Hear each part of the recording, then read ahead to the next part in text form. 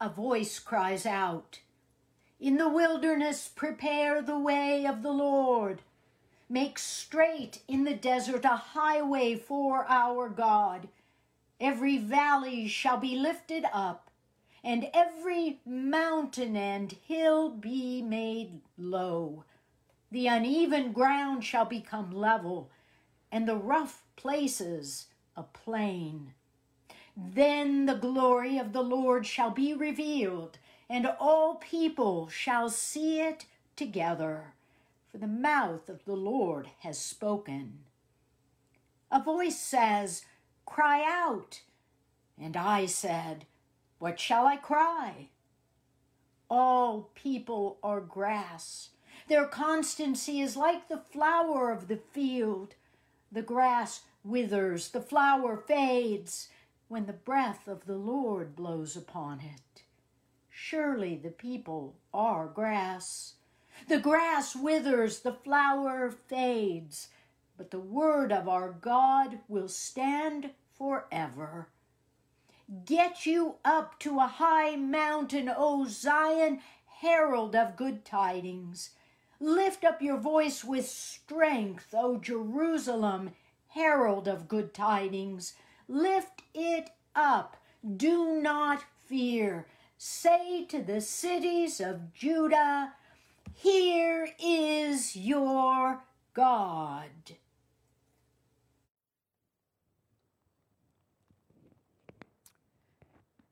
In 1971, Julianne Diller was 17 years old. Her father ran a research center in the Amazon jungle in Peru. And on Christmas Eve, Julianne and her mother were flying from Lima, Peru to a town near that research center. And about an hour into the flight, a storm was terrible and surrounded the plane, and it was hit by lightning. The plane started to plunge to earth. The fuselage broke apart, and Julianne found herself strapped to a row of seats, tumbling about 2 miles down to the canopy of the Amazon jungle. And they think because of those seats and because of the overgrowth of the trees in the forest, her life was spared. Julianne was the only one to survive that plane crash. And after a day or so, when she had sort of come to her senses, she realized that nobody was going to come and rescue her. And so she began to walk and crawl and to swim through the dangers of the Amazon until she was rescued. And for the rest of her life, Julianne would say, "I learned that nothing in life is safe, not even the ground we walk upon." In 1985, a woman by the name of Bridget Gurney was 49 years old, living in New York City. Her husband had died of cancer the year before. She had 2 young sons, and one morning in New York City, she went to the dentist. She was walking home on the sidewalk when a crane fell over and pinned her on the sidewalk. You can see, if you look carefully, she's there in the circle. It crushed her legs and took hours to free Bridget from this wreckage. And it would take 13 surgeries before Bridget Gurney could walk again. But she survived. And this weekend, we have all been saddened and shocked by the collapse of a condominium building in South Florida, where over 150 people were just asleep in the comfort of their own home, and unexpectedly the building toppled down. And we fear that most of those people are lost. Life has tragedies. Difficult times come, bad things happen. In a moment, things can change. We are flying on an airplane. We are walking down a sidewalk. We are sleeping in the comfort of our own bed, and in a minute, tragedy can strike. And this, in fact, is what the first 39 chapters of the book of Isaiah are saying. Life can be difficult. Terrible things can and do happen to us.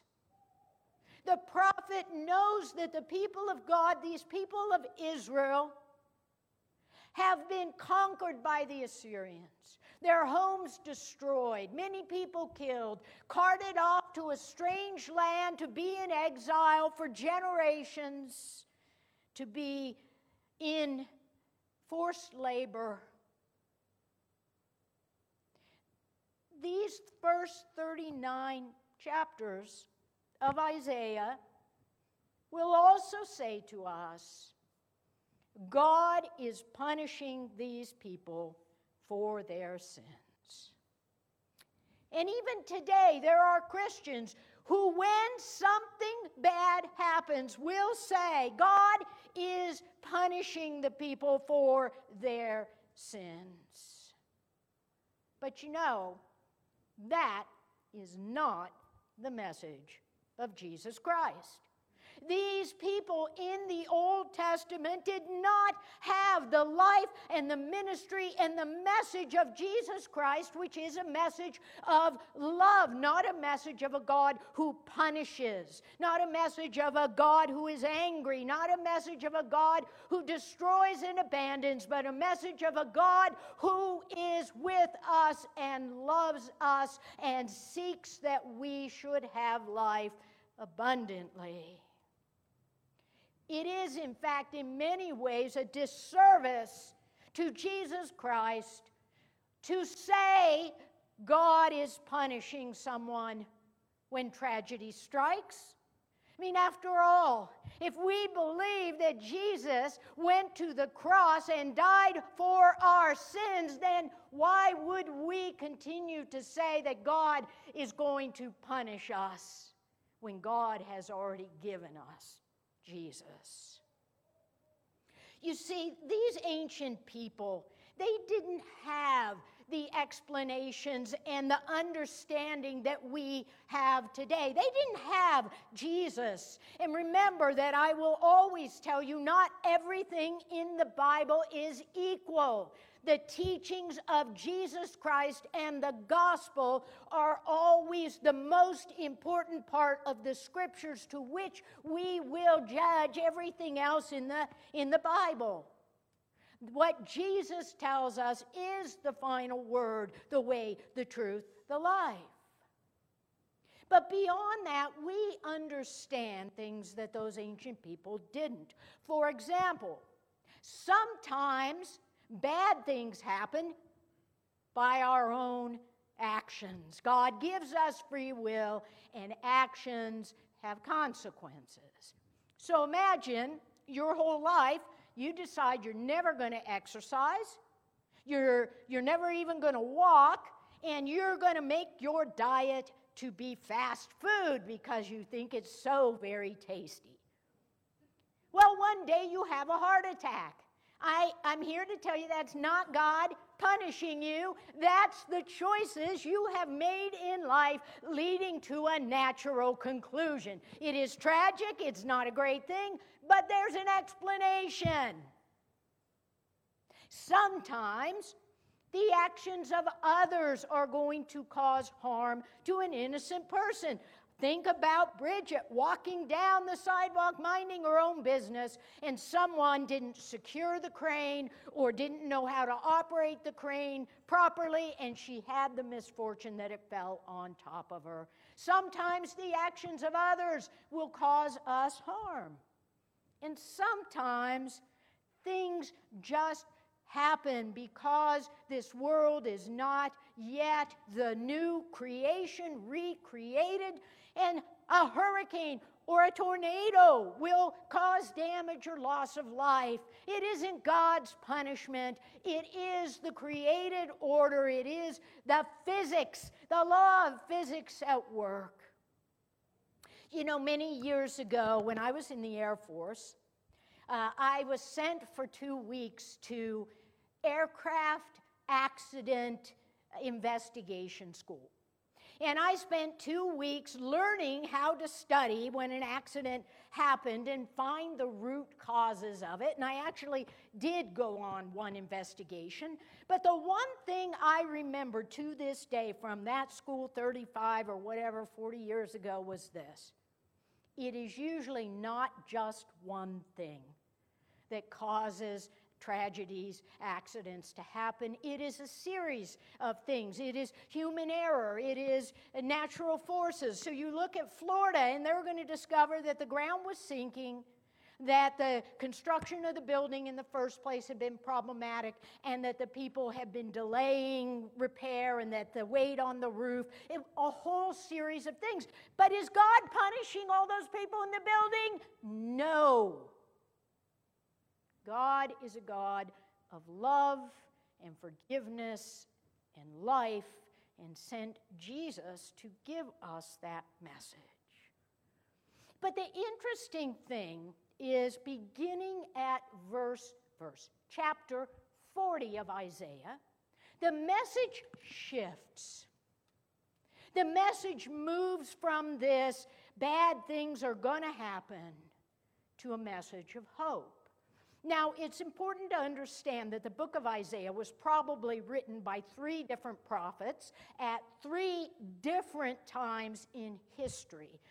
We like to think of it as one narrative by the early prophet Isaiah, but it was probably compiled later from 3 different writers. And in 40 through 66, you get this message of hope in the living God, in spite of what the world brings.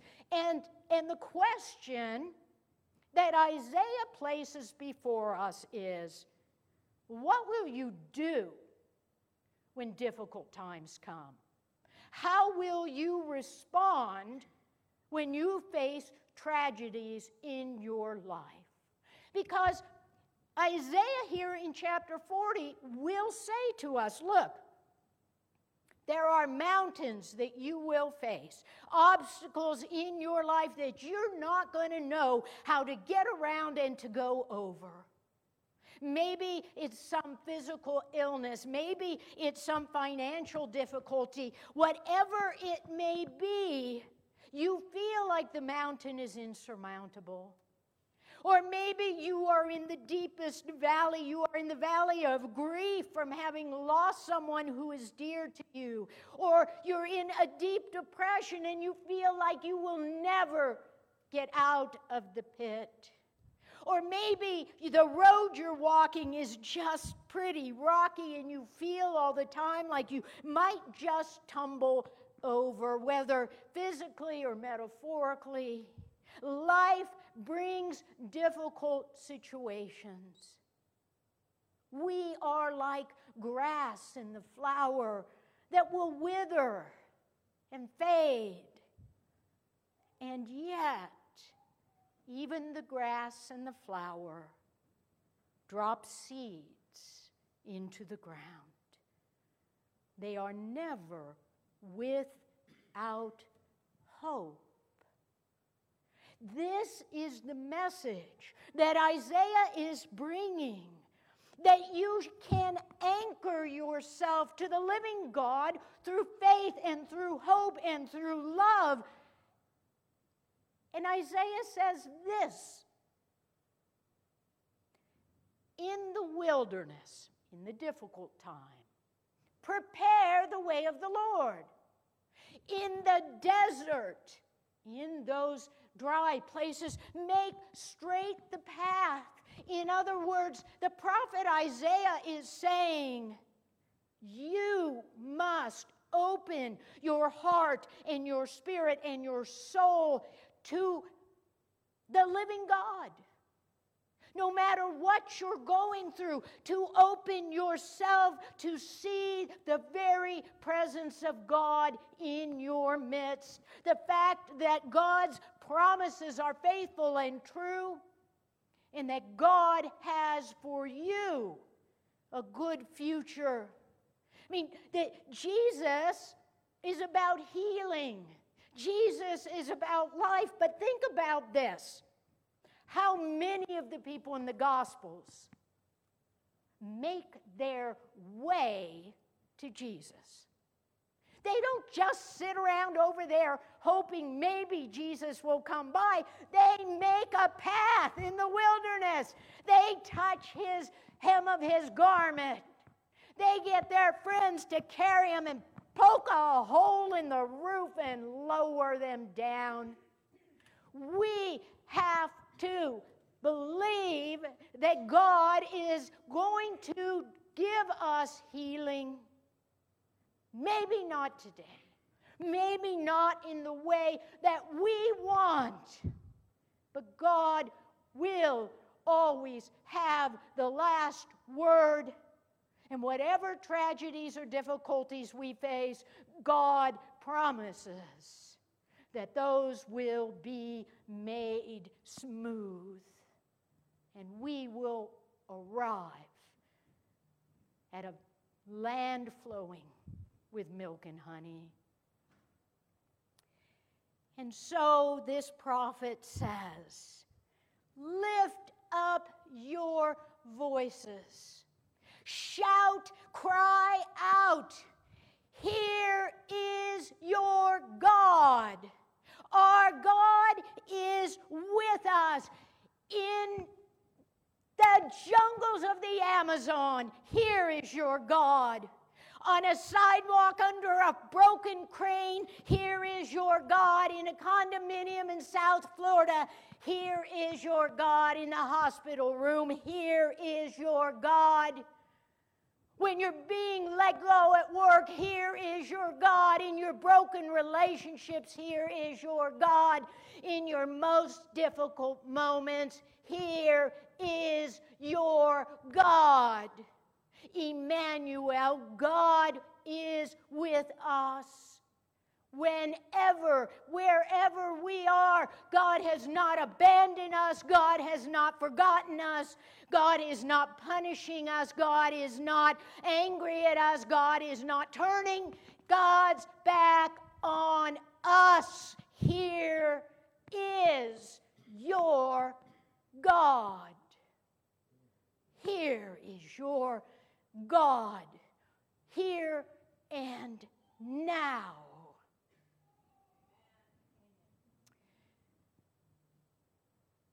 Julianne Diller, the plain lady, after crawling through the Amazon jungle, made the decision to commit her life to preserving the natural world.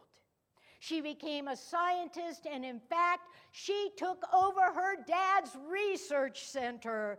Here is your God. Bridget Gurney, being crushed by a crane wasn't her first tragedy.